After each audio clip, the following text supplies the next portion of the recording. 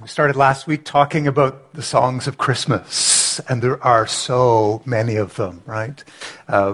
Tens of thousands, likely. In fact, the birth of Jesus has inspired more great music by more great artists across more centuries than any other event in human history. And the Bible's no different. The Bible records a whole bunch of these songs. In fact, there's 4 of them that are clustered together right there in the first 2 chapters of Luke's Gospel. Last week, we looked at Mary's song, the song sung over Jesus by his mother, Mary, sometimes called the Magnificat.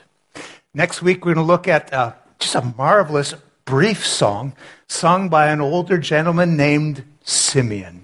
Simeon's song, sometimes called the Nunc Dimittis, a beautiful, beautiful invitation to rest in the provision of God.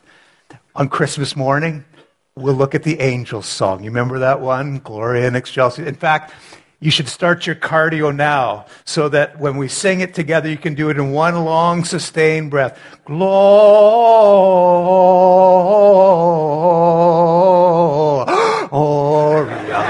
That one, yes. But for today, we're going to look at Zechariah's song. There's something about this song that just, I don't know, it grabs something deep within me. It moves me to praise in ways that, well, some songs have the power to do that, right? There are songs that mark us, that grab us and change us or draw us back to significant moments in our life. I remember the song that was playing the first time I kissed a girl whose name wasn't Mom or Auntie or Grandma. Crazy for You by Madonna. Not a great song. I remember the song that was playing when I placed a log on a fire to symbolize the committing of my life to Christ. Pass it on. What could I say? It was the 70s. I remember the song that was playing when I marched up to the registrar's office to withdraw from the engineering program at Waterloo because I had sensed the calling of God into my life to pursue ministry. It was Upon This Rock. Maybe you have songs like that in your life. And maybe you can think of those milestone moments. I remember the song that Karina and I danced to at our wedding, Brown Eyed Girl by Van Morrison. Karina has blue eyes, so it was an interesting suggestion, but there it was. In Zechariah's song, you're going to hear the overtones of a whole life of prayer that kind of explode out in this one burst of praise. You're going to see the plan of God. You're going to see the pace at which the plan unfolds. You're going to see how its outworking happen, and it all gets wrapped up in this set of lyrics in Luke's gospel. When you understand the story behind the song, sometimes the song takes on just a deeper and richer meaning. So this morning, we're going to spend a little bit of time, I hope it's okay, unpacking the story behind Zechariah's song. And as we go through the passage, I want you to think with me about the way God's plans work in our lives and in the world, about the way plans unfold, about the pace of those plans. The history of the song is, in fact, the absence of history. Israel had experienced what they experienced as 400 years of silence. For 4 centuries, the nation of Israel, who had always had prophets and priests and kings keeping them connected to God, had felt like God had stopped speaking to them. They felt nothing but silence. Now, we could argue about whether that was true, like whether God, in fact, had withdrawn himself, or they had just, in fact, lost the ability to connect to God. But over the course of 4 centuries, people were wondering. They're starting to ask questions. Has God forgotten us? What about all the talk about a Messiah? What about the redemption of his people? And then suddenly, in the most unexpected of ways, a plan begins to unfold. And this one is, well, this is curious to the point of being bizarre. It involves an old priest, a 15-year-old girl, 2 babies, and an obscure village. And from a strategy point of view, it made no sense. From a marketing point of view, this was a disaster. This is not the big splash we anticipate that God is going to make in the world. In fact, most people overlooked what was happening because it just wasn't grand enough. In the Old Testament, in a book which also, curiously, is named Zechariah, there's this telling little verse. This is God speaking in chapter 4, verse 10, where God says, "Do not despise the day of small things." It's often how God works, in the small things. A plan emerges. His will is being renewed. In this passage, you get to see the fascinating intersection between what we might call the personal, what God is doing in each of our lives individually, and the corporate, what God is doing in the larger community of his people and in the world. You're going to see God at work in a few individual lives so that he could be at work in renewing a whole nation, the nation of Israel. And then you get to see God working in the nation of Israel so that he could be at work in the whole world. It was a cosmic plan, vast in its scope. And it was expressed initially just in a few unexpected individual lives. So God's plan is particular and individual, but it's also enormous and global. Let's start by looking at the Gospel of Luke. If you have your Bibles, I hope you have a Bible with you. If not, a device. If not, just tucking close to somebody next to you that has one. Luke chapter 1, verse 5. Let's meet Zechariah. Luke 1:5 says, "In the time of Herod, king of Judea, there was a priest named Zechariah. He belonged to the priestly division of Abijah, and his wife Elizabeth was also a descendant of Aaron," which means she's part of a line of priests.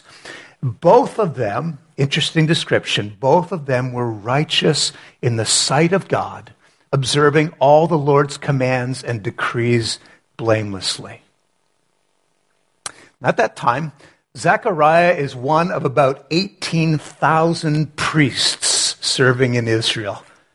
That's a lot of priests. I mean, that was far more priests than they could possibly accommodate within the walls of Jerusalem. Because there were so many of them, the vast majority of them would live out of the country. And only twice a year, for a week at a time, they would come in and they would perform their priestly responsibilities. So Zechariah lives outside of Jerusalem, married to a woman who's also a member of a priestly clan or a priestly tribe. And Luke wants us to be sure that we know this about them. It says they were righteous in the sight of God. Not that they were without sin, but they were doing their best in observing all of the Lord's commands and decrees. Now, it's interesting, that same expression, righteous in the eyes of God, is also used in Luke chapter 2 to describe Simeon, and we'll look at his song next week. It's used in Matthew chapter 1 to describe Joseph, the father of Jesus. It's kind of like God's plan is unfolding initially in the lives of these kind of obscure people, simple people, but they're good people. And hearts that yearned for righteousness. Those hearts, I think, will always be God's truest home. Luke carries the story a little bit further, gives us some more background. Zechariah and Elizabeth were an old couple, and they were childless. Now, in those days, that's not just an unfortunate circumstance. It was reason for questioning the presence of God in their lives. So on the one hand, you have this little bit about them living righteous and blameless before God, but then in the next breath, Luke mentions that they had not received the surest sign in that culture of the blessing of God. They had no children. And that was considered to be a point of some shame. Like, why has God not blessed you this way? He promised this would be part of his blessing, that you would have descendants. Everybody in the village probably knew about this. How could you be a priest, a man of God, and not be blessed with children?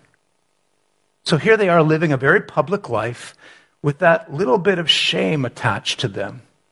And just to drill the point home one more time, Luke emphasizes that they were both very, very old. Luke 1, verse 8. Once when Zechariah's division, this is what the priests, like the whole divisions of priests, when his division was on duty, he was serving as priest before God.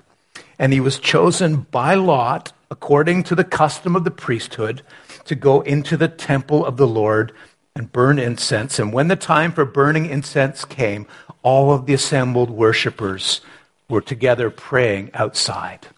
So what's going on here? As one of the 18,000 or so priests, Zechariah arrives to carry out his priestly duties in Jerusalem. And in preparation for the big service on Saturday, the high holy day on the Sabbath once a year, the Day of Atonement, they would draw lots. And one priest would be chosen to carry the incense, which is a reminder of God's presence, along with the prayers of God's people. Praying for what? Praying for deliverance, praying for redemption, praying for the coming of God's salvation and for his Messiah. That one priest would take off their shoes, would tie a rope around one leg, and with knees knocking would walk into the very center of the temple, into the Holy of Holies, and there on the Ark of the Covenant, on the altar before God, they would make sacrifices and pray, God, please don't forget your people. Come to the rescue of your people. Only one was chosen, and only once a year. This is the culmination of an entire career spent in the priestly line. And Zechariah knew, as most priests did, the chances were he would go to his grave without ever having to do this. He knew for sure that it would never happen again, because once you'd served, your name is taken out of the lottery. You can't serve again. And so with pride and excitement, and probably more than a little bit of fear, with the whole nation of Israel gathered outside, Zechariah enters the Holy of Holies, rope tied around one leg. I'll tell you why again in a second. There's no preparing for what happens next. Have your Bibles? Have a look. Verse 11. He arrives in the middle of the Holy of Holies and discovers he's not alone. There was a messenger of God standing there right next to the altar. It says in verse 11, when Zechariah saw him, he was startled and he was gripped with fear. I bet he was. But the angel said to him, do not be afraid, Zechariah. That sound familiar? Every time the angels appear, you get that, which would lead you to believe that there is something overwhelming about being in the presence of a messenger of God. Do not be afraid. Similar words Gabriel speaks to Mary. Mary, don't be afraid. The angel goes on, verse 13, says to Zechariah, your prayer has been heard, period. The period is important. Full stop. Your prayer has been heard. What prayer? We're going to come back to that. New thought, new sentence. And your wife Elizabeth will bear you a son, and you are to give him the name John. When you first read that, the automatic assumption is that the two are connected. That the angel is saying, Zechariah, now that you finally arrived in the Holy of Holies, the most sacred spot on earth, in the minds of your people, God has finally heard the prayers that you have offered to have a child. But that's not it. That's not what's going on here. That's not why he's in the Holy of Holies. That's not what he was praying for. They'd probably long since given up praying for children. Elizabeth is in her 80s now. In fact, there's a particular verb that's used, and if any of you are grammar geeks, is there such a thing, grammar geeks? That you might remember there's a particular tense that we can use of a verb that refers to an action that happened in the recent past, immediate recent past. It's called the aorist, and while we don't use it the same way in English, this is absolutely the verb that's used here, as if to say the prayer that you just offered, the prayer for deliverance, for salvation, the coming of the Messiah, that prayer has been answered. And then, new thought, oh, and by the way, you and your wife are going to have a child. A beautiful example of how the personal and the corporate get intertwined. And poor Zechariah, he had no way of imagining that somehow the prayer for deliverance, for the coming of the Messiah, would be wrapped up with this prayer that they had long ago given up on, that their family might enjoy the blessing of a child. It's kind of a profound thing. It's exciting to see that God can work at both levels, in individual lives and then in the big cosmic plan for salvation. Now, if that weren't enough, that there's an angel in the Holy of Holies, Zechariah is being told that the one prayer that he had offered there, a prayer that has been offered now for 400 years, and the perception is that it's not been answered, is now going to be finally honored. If that's not enough, Gabriel goes on, probably just letting that first little bit of information settle in, and then gives him a little bit more. Verse 14 now in chapter 1. And he will be a joy and a delight to you. Here in the middle of this grandiose, sweeping plan of salvation, John the Baptist is going to have a key place in it, and the angel doesn't mind telling Zechariah that, oh, by the way, this little boy is going to knock your socks off. I mean, you're going to be so in love with your son. And it won't just be you. It says in verse 14b, the second half of the verse, many people will rejoice because of his birth, and he will be great in the sight of the Lord. Why? Because, verse 15, this child is being set apart for a special purpose, Zechariah. And I want you to know, just this curious little thought, I want you to know that from the very beginning of his life, I want you and your wife to keep him away from wine and fermented drink. Why? Because everyone should understand that what fills him is the power of the Holy Spirit, not some intoxicating substance. I want people to know that that power has been at work in him even before he was born. Parents, how many of you would love to hear those words about your kids? That your son, your daughter, that their life, their words will bring people back to God. In fact, there's an interesting description that comes next about what it means for a whole community of people to turn back to God. Gabriel says to Zechariah that one of the signs that people are turning back, that their hearts are changing, one of the signs is that the posture of parents toward their children changes. Verse 17, the words that your son preaches will turn the hearts of parents back towards their children, and those that are disobedient back to the wisdom of the righteous, because it's important that people be prepared and that the world is ready for the Messiah who is coming.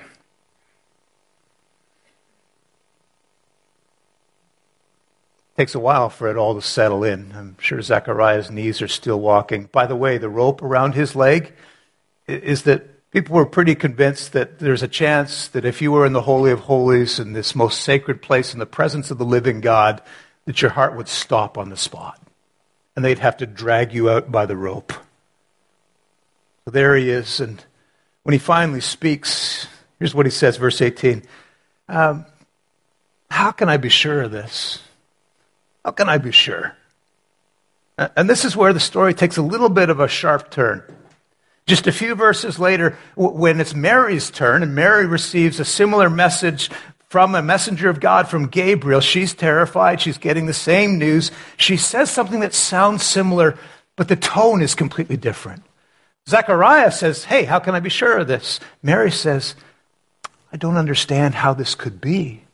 I'm still a virgin, but let it be according to your will. Maybe she's asking a little bit of insight into how this is going to work it out, but Zechariah's response is kind of different. How can I be sure? I'm an old man. My wife is well along in years, as if the angel didn't know that. And in asking for a sign, there's just kind of a little bit of pushback in his voice. So imagine you go into the Holy of Holies, the most sacred spot on earth. You see an angel. The angel tells you everything that we just read. And then you say, I'm going to need a sign. Gabriel's like, dude, I am the sign. I'm an angel. I mean, what do you want here? This is how Gabriel says it. Let me be clear who and what I am. I am Gabriel, he says. I stand in the presence of God, Zechariah, and I've been sent from that majestic presence to speak to you and tell you this good news. In the Holy of Holies, where hundreds of priests for hundreds of years have been praying for the redemption of Israel and the coming of the Messiah. In verse 19 it says, and so Zechariah, you will be silent. You will not be able to speak until the day this happens, because you did not believe my words, words which will come at the appointed time. And certainly there's a component of this that feels like discipline, doesn't it? Like punishment, but But what we're going to see is that actually for Zechariah, 9 months of silent reflection and anticipation do a work in his heart. That's why silence is still one of those disciplines that we cultivate in seeking the presence of God. In the meantime, all this is going on. The people, the priests outside are starting to wonder, he's been in there a long time. Maybe we should pull the rope. When he finally does emerge, he can't speak. But he's making all of these signs and gestures, and they recognize something has happened in here. And you imagine the buzz that must have gone out from that place, where for 400 years of praying and praying and praying for redemption, there was nothing. And now, on what felt like an ordinary day, with an ordinary old man as priest, near the end of his career, there was silence again. But this silence, this was an animated, pregnant kind of silence. At long last, God was on the move. The plan of redemption was set in motion.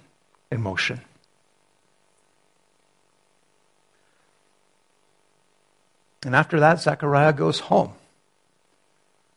And we don't hear anything else for the 9 months of Elizabeth's pregnancy. And then we pick up the story again in verse 57. Look towards the end of the chapter there, verse 57. When it was time for Elizabeth to have her baby, she gave birth to a son. And her neighbors and relatives heard that the Lord had shown her great mercy, and they shared her joy. They were going to name him after his father, Zechariah, because that's what you did. Babies, especially firstborn sons, were always named after their father, or at least somebody in the lineage of their father. But Elizabeth spoke up and said, no. He's to be called Johann, John. Zechariah confirmed it. Couldn't speak, so he wrote it on a tablet, the Bible said. His name is John, which means the Lord is gracious. Did you know that? Those of you who have the name John, the Lord is gracious. Now, the neighbors still couldn't believe it. There's nobody among your family that has that name. What are you doing? And already, just in the naming of the child, it's like God is stretching their spiritual imagination. Get outside of the box of what you expect and be prepared for something unexpected in God's plan. Look what happens next. Verse 64. Immediately his mouth was opened and his tongue was set free and he began to speak. Now, I don't know about you, but if I'd been in the presence of one of God's messengers in the Holy of Holies, been given the promise, been struck mute, watched my 80-year-old wife go through 9 months of pregnancy and then deliver a son, the first thing out of my mouth would be, you will never, never believe what God has been. Yeah, can you imagine? I got to tell you about these last months. And on it goes. There's always a story behind a song. And in these 9 months, in the silence, Zechariah has experienced, I think, a fresh new state of spiritual vitality. And the first thing unleashed from his mouth is it's a torrent of praise.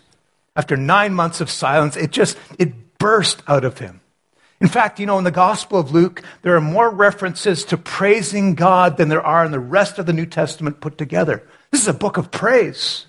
And Zechariah's song is it's like this pent-up, unleashed joy. If you're looking for an idea about how to enter into this season, what the response is, here it is. And so let's look at Zechariah's song. We'll just end by reading it together. And I want you to feel the movement. Songs have structure to them.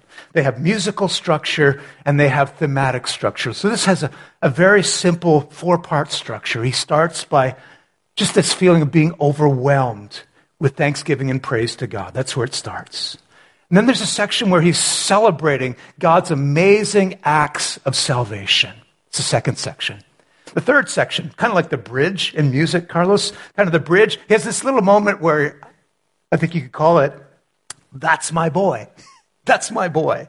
He's going to tell about the part that his son John comes to be known as John the Baptist, the part that John plays in his preparation for the Messiah. And then he's going to end by circling back to the first theme, celebrating God's salvation using these rich scriptural images of light being born into the darkness, of mercy being given into a world of need. Let's go through it quickly. And I just hope you get this sense of mounting joy as it was flooding out of Zechariah. It's like drinking from a fire hose of praise. So here it is. Praise be to the Lord, the God of Israel, because he's come to his people and redeemed them. He has raised up a horn of salvation for us in the house of his servant David.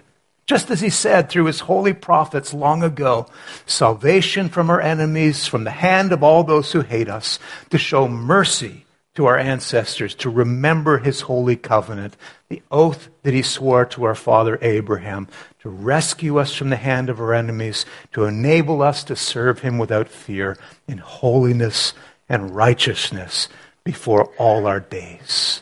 You hear the movement? It starts with a burst of praise and the celebration of what God has done in the past. And here's the little bridge, that's my boy part.